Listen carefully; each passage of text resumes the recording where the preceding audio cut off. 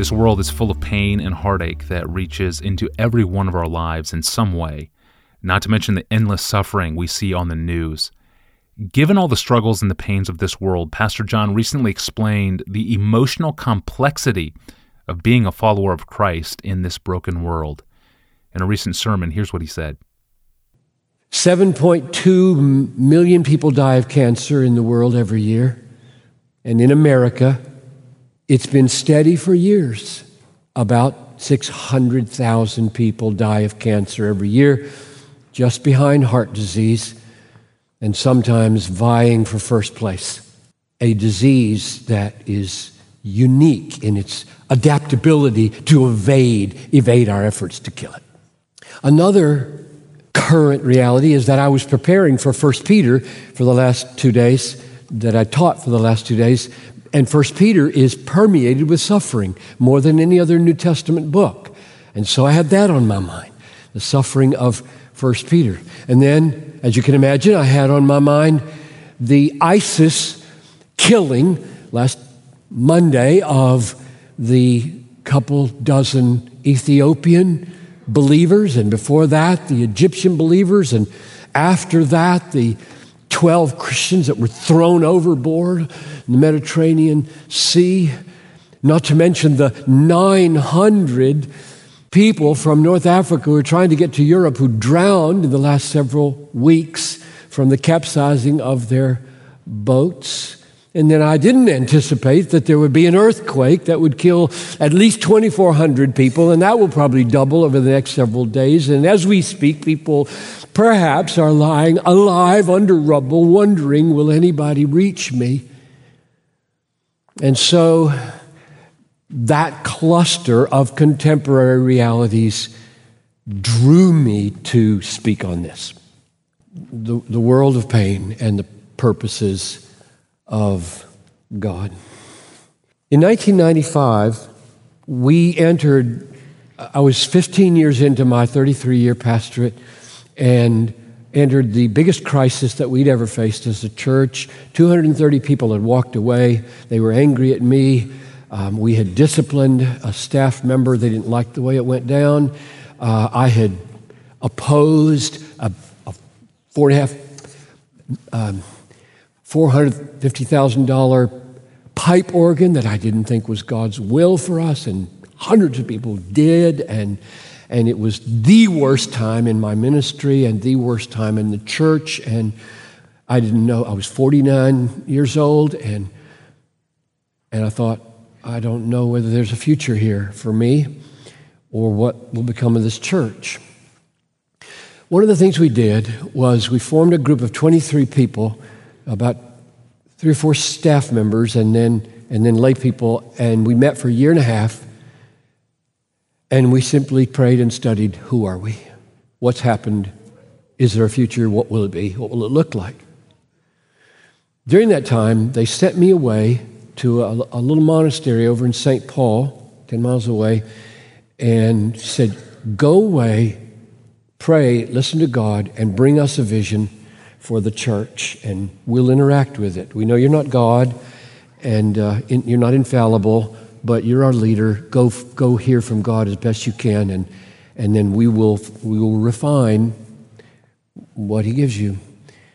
And one of the things I believe God gave me was a vision for my life, and when I brought it back, it was a one-sentence vision.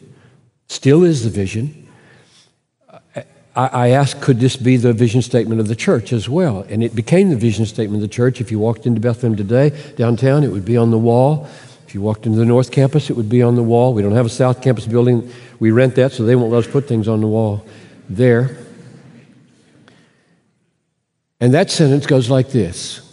Now I would say we, and so does Desiring God, so does Bethlehem College and Seminary, we exist to spread, very operative word, to spread a passion for the supremacy of God in all things, for the joy of all peoples, with an S, through Jesus Christ.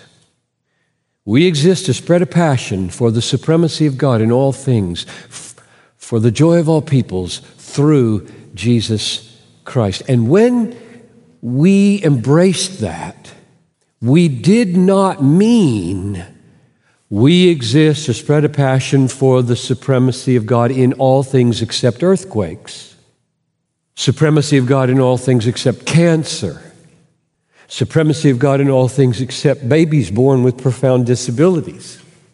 We didn't mean that. We meant all things, no exceptions. We Christians are very complex, emotional people if we have our eyes open and our hearts are in tune with the Word of God. Because the world is a complex place. The world is a beautiful place and a horrible place. So you walk outside right now, it's beautiful. Isn't it? It's beautiful. And in Nepal, somebody is groaning under rubble, just about to die of thirst. This is a horrible place and a beautiful place. And inside us, we who love people and are instructed by Jesus Christ how to be, we hear the words, rejoice with those who rejoice and weep with those who weep. And there is a wedding and a funeral every day at the same time all over the world. And if you're in a church this size, you always know somebody weeping and you always know somebody on tiptoe happiness, which means that 2 Corinthians chapter 10, verse 6 is true. Sorrowful, yet always rejoicing. And you don't have to be very old in the Lord to know that's true and possible.